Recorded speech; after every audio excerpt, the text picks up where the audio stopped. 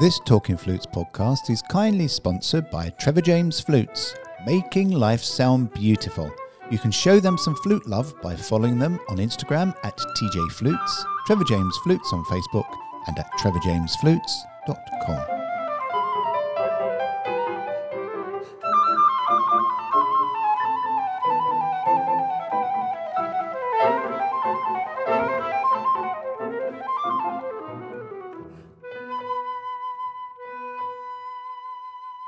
Hello, welcome to Talking Flutes. I'm Claire Southworth. Now, I've just had the most wonderful conversation with the ever effervescent Tara Bentovim.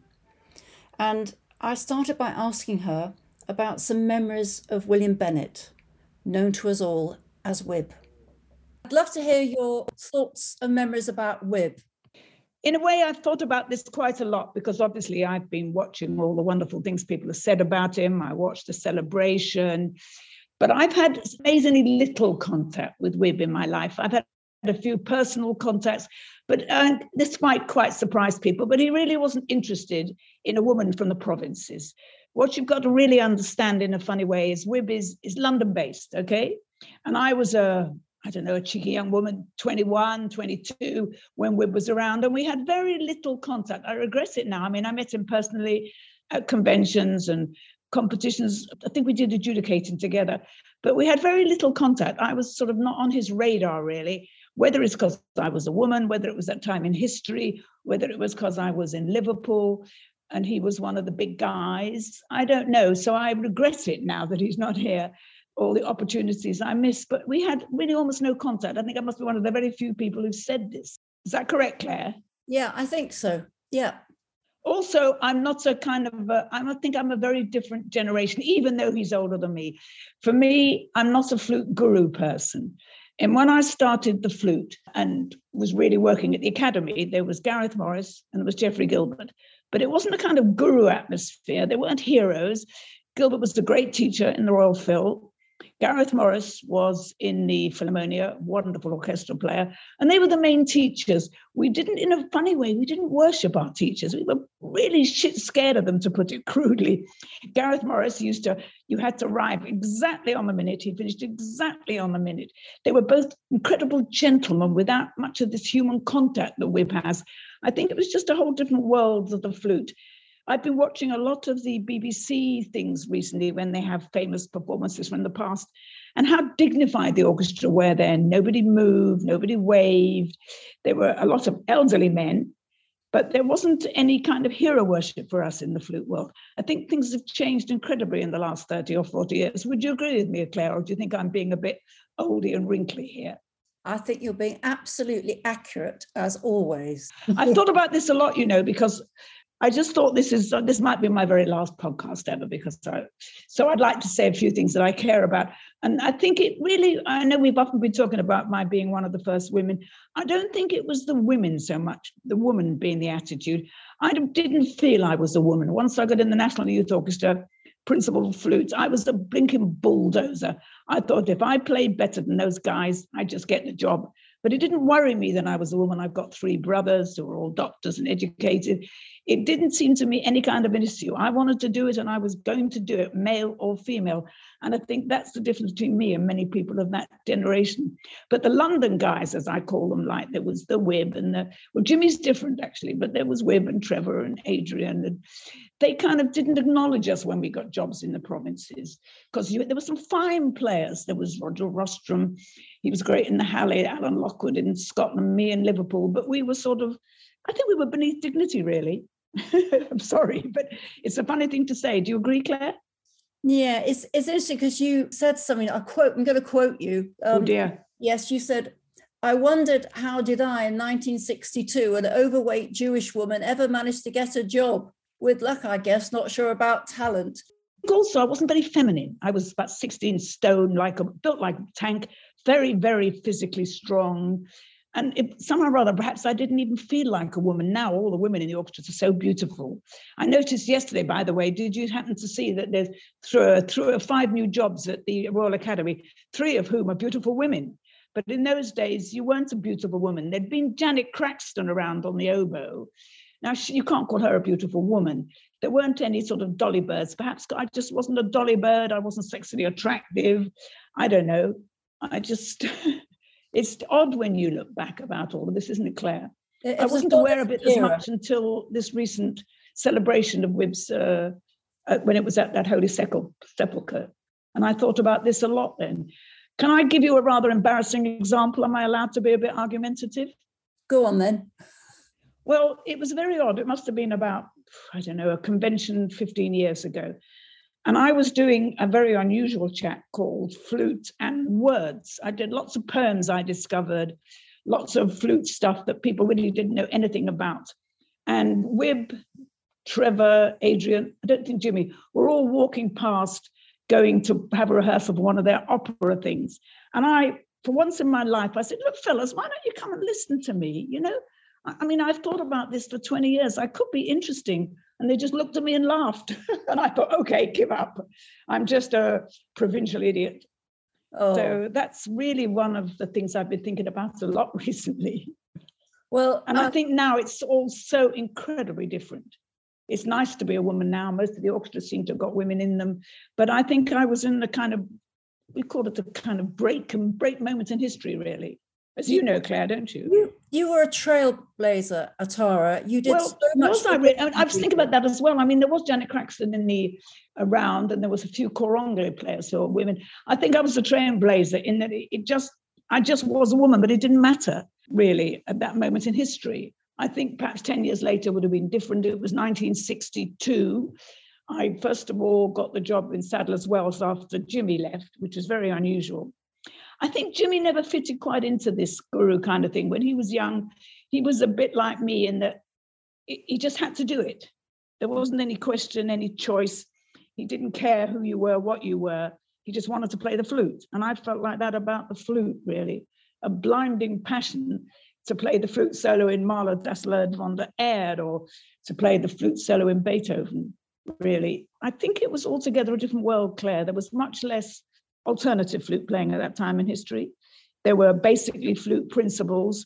And we were very lucky in Liverpool in that because there wasn't the great solo round, we could do the concertos. I did the Ibert and the Nielsen and all the Mozarts as a provincial player. And the Frank Martin, that was a great experience. But I don't know whether that would happen now. A principal flute in a provincial orchestra will get these opportunities. No, so you had such advantages being in a provincial orchestra. You stopped caring whether you're a woman or not until you had a baby, mind you. Then the problem started. Yeah, well, my memories of you are that the fact that you were always so brave and so strong in what you did, and you didn't let anything bother you. And I think that was incredibly important at that time, because you could easily have been put off and gone on a different path, but you didn't. You stuck with it. No, thank you, Claire. That's really well said. I had my two female second flutes and third flutes. Pat Morris got in the job later, Judy Fenton. So it was a very freaky time in history, really. But I didn't care. I just wanted to play all these wonderful flute parts. Since I was about 14, I used to go to sleep with Wilfred Smith orchestral studies and yellow scores. All that mattered was the chance to play Tchaikovsky, Mozart piano concertos, and to play with in those days in the provinces, you played with the great soloists. We played with Oistrakh and Menuhin, the two Oistrachs. That was a great experience. When we played with Menuhin, Jackie Dupre, Claudio Arro, I mean, we had amazing experience. We played with Ron Paul, by the way. Do you know the story of me and Ron Paul? I do not, but I'm sure we'd love to hear it. Well, he came to the Phil when I was about, 1970. And he played I think it was a D major.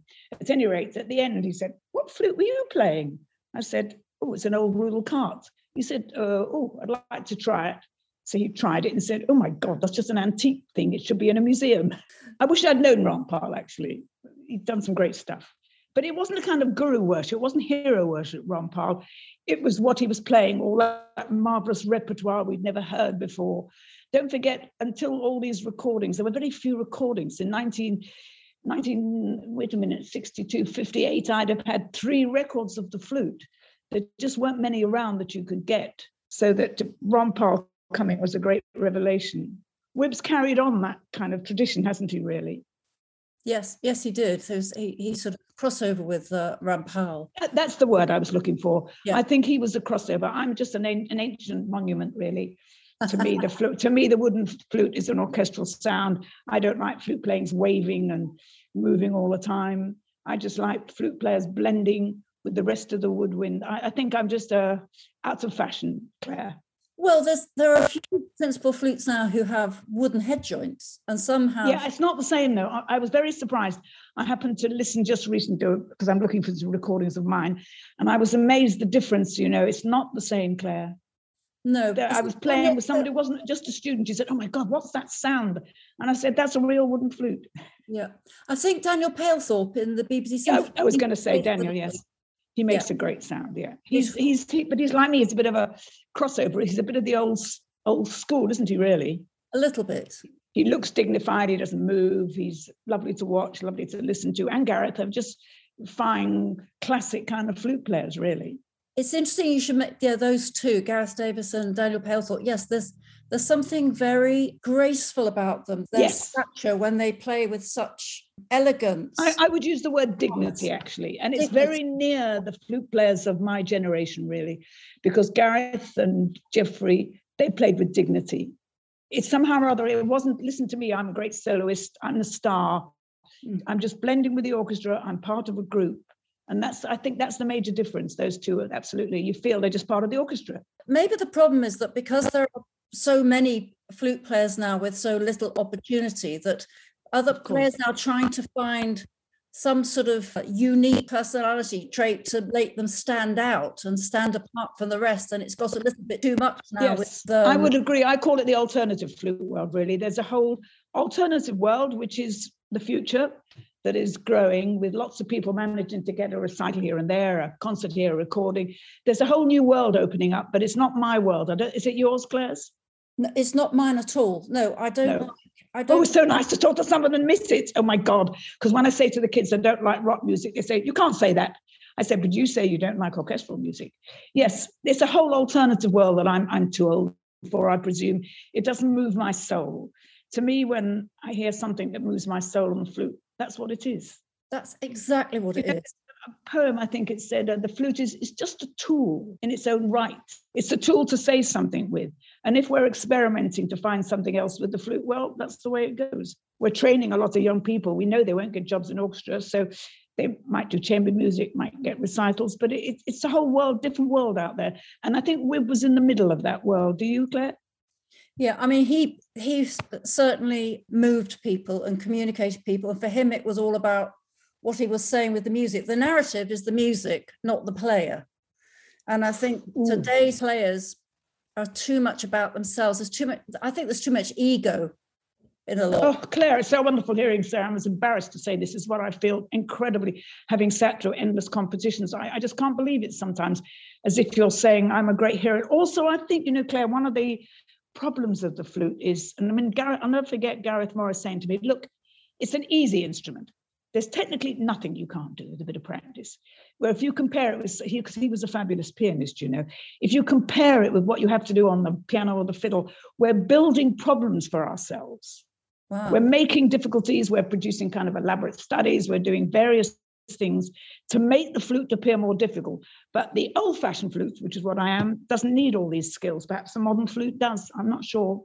A different beast. It's nice to talk to someone who feels like me. I know I'm a crumbly, but I've been dying to say this for a long time. I mean, I think the flute, I'm a flute obsessed. I mean, my whole house is still full of 1,200 figures of flutes, and I've got almost every bit of flute choir music that's ever written. To me, the flute has been the whole core and center of my entire existence, but not the modern flute. I can't relate to it, and I have to assume it's me, but it doesn't move my soul. I can think, God, that's clever. Really? Hard to change the core of one's being, isn't it, Claire? It is, because this is what you've grown up with, and you're connected in almost a spiritual way with yes. your flute. And I have the same feeling when I play my Rudelkart. So there's a whole different emotion when you play it. But interesting, spiritual. That is actually what I feel, but I'm rather embarrassed to say that normally. Even now, I mean, I sold my Rudelkart to a girl I know would get the same joy, but I couldn't believe it when I came to play it again. I thought, oh my God, it's right in my belly. Also, it might be an interesting thing for people to know that I've been very ill recently, when I go to hospital and they take x-rays of my body, they all say to me, what the hell did you do for a living? You've got the body of an athlete. And I say, I played a wooden flute, because the pressure required to play a wooden flute from the beginning at the age of 12 was enormous. And I have muscles that I don't think many other people have. You don't get the same muscles on a silver flute. It does it for you, but the wooden flute, you've got to do it. And it develops a whole of a body contact that I think stands you in good stead for all of your life. Yeah, I started also on a wooden flute that my teacher I remember. had loaned to me. And then before I'd even sort of knew how to play, it was changed for a silver flute. And there was nobody around who was really pushing the wooden flutes. And of course, by the time I got to college, nobody played a wooden flute. How much younger are you than me, Claire? Oh, I think I'm about... A generation. I'm a generation, yeah. I'm a generation. So you've got grandchildren, I've got great-grandchildren. Have you? Congratulations. I went to college in the late 70s. Yes, so we're next. You see, you're in a way in the middle of it all, Claire. I'm old. I'm in the past. I'm in the Gareth Morris tradition, in really deep down. The flute, the orchestra, a certain limited repertoire is what's important to me, really, chamber music.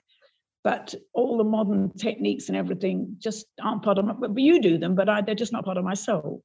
I can't change that. I've tried, but that's the way it is. I think we should try and change it, to be honest, because I think that we need to get back to the sort of more emotional playing and a flute that sort of molds itself and can blend. Yes, Claire, that's why I actually was quite happy to talk to you today, because I don't think I'll do this again. I just feel there's something terribly wrong with flute playing. People have stopped obeying the rules. There's a rule in music. You accent the first beat of the bar on the third beat of the bar. You don't play loud just because it's high. You don't vibrato at the bottom just because you want to. There's certain basic rules about any woodwind player. I think perhaps my advantage is I've taught the clarinet a lot, and my granddaughter's a fabulous clarinet player. And I've thought about this a lot, but no clarinet player disobeys the rules like we do. Oboe players, they're creative, but they don't disobey all the basic rules of music. And that's why I find flute players are just indulging in forgetting that it's a simple tune that starts at the beginning, goes to the middle, carries on. When you breathe, you should make it part of the phrase if you need to. There's a whole basic of music that I don't think we're concentrating on as flute players. We've got into our own, and I don't think we're putting the music first, Claire. Very few people. It's as though it's finished. Totally music. Agree. Okay, thank you, somebody. You wrote this lovely piece of music. Now I'm going to show you what it should sound like. Yeah. And I think this is a big problem, because when you teach like that, the students hate you. Well, I don't know. I think there's a lot of pressure in terms of matching your peers and to be able to play as fast and as loud with as much vibrato. Yeah.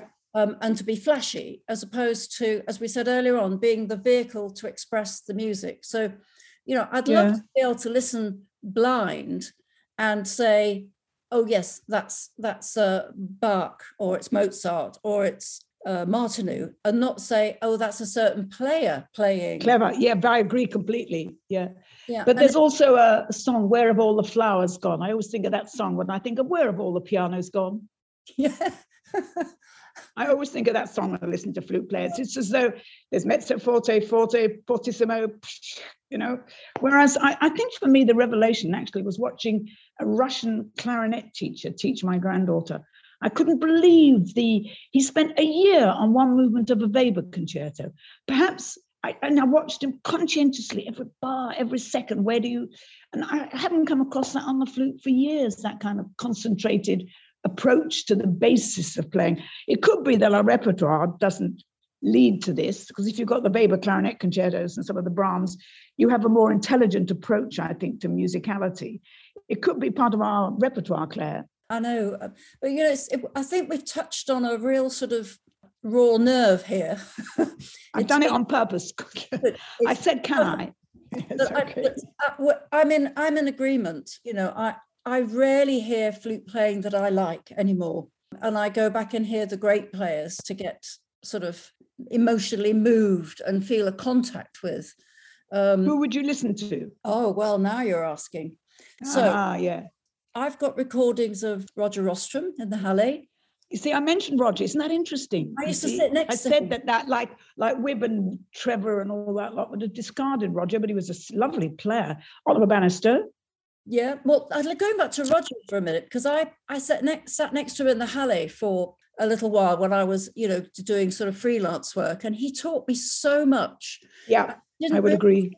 I didn't appreciate it at the time because it was very different to what I was sort of being taught, but he just did it. I mean, he just did it. It wasn't any fuss, no drama, no dramatics. He was playing the music, Roger. Nice. He did it. He was very, very good. It's funny I mentioned him earlier, Roger. Interesting you said that. He used to say that he didn't play with vibrato, but of course he played with the most beautiful, subtle vibrato that was needed in that whatever music he was playing. Yes, absolutely. Funny. Isn't that funny? We both mentioned Roger after all these years. I think this is quite an interesting conversation, really. Yeah. And it's funny, isn't it? All these memories. I think I've been thinking about this quite a lot since all the Wibb praising and everything. I mean, he's only, I think Jeannie once got very cross with me, Jimmy Galway's wife, because she said, how do we honor this great man for his birthday or something? And I said, well, he's only a flute player. I mean, we're just flute players. We're playing a comparatively simple instrument, and we're playing other people's music on the whole. Yeah. And we're doing a job, and we're doing it as well as we can with as much soul as we can. We're not saying, aren't we clever? Isn't this wonderful? It's just part of the whole period of classical music, really, that's perhaps it won't be there anymore, will it, Claire? Yeah, but the only thing I must say is that what Jimmy did, he brought the flute to the masses. No, that's completely different. He's done. You know that I must be one of the very few people alive now, because we were together in I think it was London School Symphony Orchestra when he was 16 and I was 15. And John Francis tried to make a match of us when he came from Ireland, because we were both obsessed with the flute. But I thought an Irish boy and a Jewish girl didn't work. But I mean, yes, he's done miraculous things, changed the whole shape of the flute. That's why the whole thing is a kind of, I'm old, I'm in a different world before the flute became a superstar vehicle. And you have to decide really what you feel the flute is about. I feel it's part of an orchestral sound, an integrated instrument on the whole, with a very limited repertoire, actually, if we're really honest about it. But it has moments that surpass all beauty, I think. Do you? Yes, it does. And in sometimes the most saddest moments in music, the flute has the solo. Yeah, there's a moment that I never forget. I always think about it. I was doing the A major piano concerto with Ashkenazi. And there's a very simple tune. I can't sing. Da, doo, doo, doo, doo, doo, doo. I thought, God, that's one of the most beautiful bits of music that's ever been written. And I thought, aren't I lucky? It was such a miracle in my personal life to have a job when I could do it. So, and have the chance to play that with some great players. It's only a little bit in Beethoven piano concerto. Da, da, da, da, da, da, da, da, da, da, da. I mean, those passages, they don't come in our solo repertoire. There's some glorious, glorious, magical bits of music. And I'm into that kind of flute playing. I'm not an alternative flute playing, a contemporary flute playing. I hope I am a trailbreaker, but I think I'm not really necessarily a trailbreaker as a woman. I think it's because it's the woman going into the provinces that was the trailbreaker, building a community life as a flute player, which is rare. That was the miracle of being in Liverpool. You weren't just a flute player in an orchestra, you were a flute player making music for the audience, because the audience really cared about it at that time in history. They were very, very educated in Liverpool. So though I was talking with my husband about this today, he said, look, whether you're a woman or a man, you're just a bloody bulldozer at Tara. I couldn't have motivated 2,000 kids at the same time with the Tara's band without that terrible energy. So perhaps for me, the flute just wasn't enough. So that's why I had to go into kids' concerts. But for me, it's still the great miracle of my life, Claire, the flute. I don't know whether that sounds silly to you, but do you understand that? No, of course it is. I mean, I think to a lot of us that who've played all our lives, that the flute is like an extra limb. It's part of our being, and it's awful if the thought of it not being part of our being is horrendous. I have one word of strange advice for flute players what I think is missing. For example, when I was teaching a lot, and I was teaching the Mozart G major concerto, I would insist they knew all the violin concertos and played them, always. And I would insist they played the cello concertos and from the bass clef. I think the major problem with the flute is, like, take the Mozart G. We look at it in its as Mozart G major flute concerto, but if you go bum bum bum, if you look at the fiddle concertos, you approach it differently. And I will never forget. I would think, actually, I might have been with Weir, oddly enough, doing a competition. We were doing the first movement of the Mozart G 28 times. And there was only one girl that I thought played Mozart as it should be played. Would you believe it? She was a bassoonist and second study flute player. Yeah. Because she thought about the bassoon concerto. And I think we as flute players don't consider enough the other instruments. We're in our own world more and more. We're not relating to the repertoire of the other wind instruments, which would extend our emotional knowledge of what we do. Do you feel that's the case, Claire?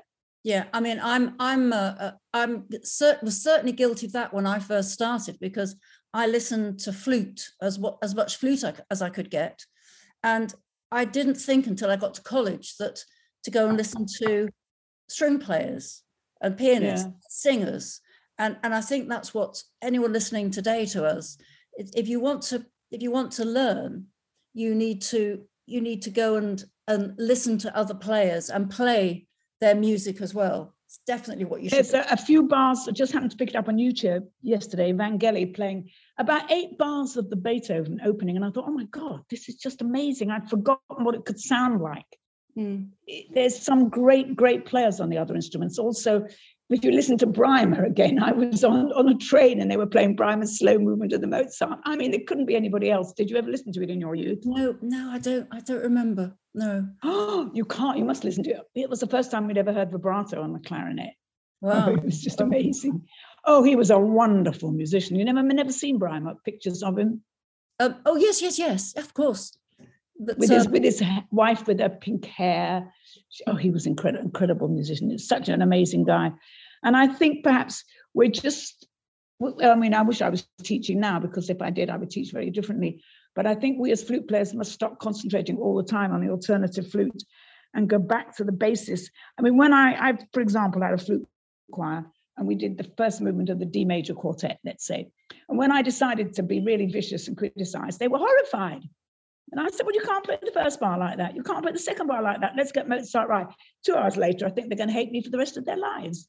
But I don't see why you shouldn't spend 2 hours on a few bars of Mozart flute quartet. No. Am I being very boring and old here? No, you're not. Atara, you've been wonderful. You've already given us so much really lovely quotes and ideas, which I hope people are going to take away with them. And I want to thank you so much for giving us the time today. It's been wonderful.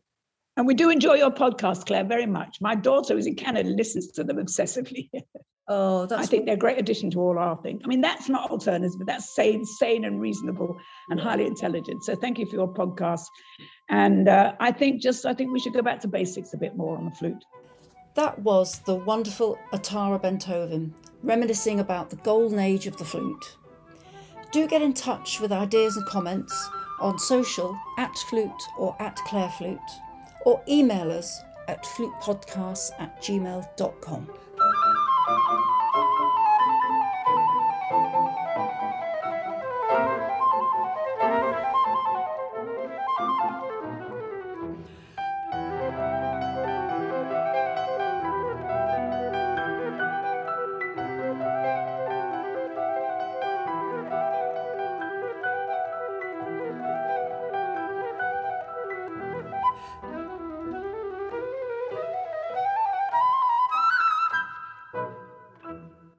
Talking Flutes and Talking Flutes Extra are podcast productions by the Trevor James Flute Company.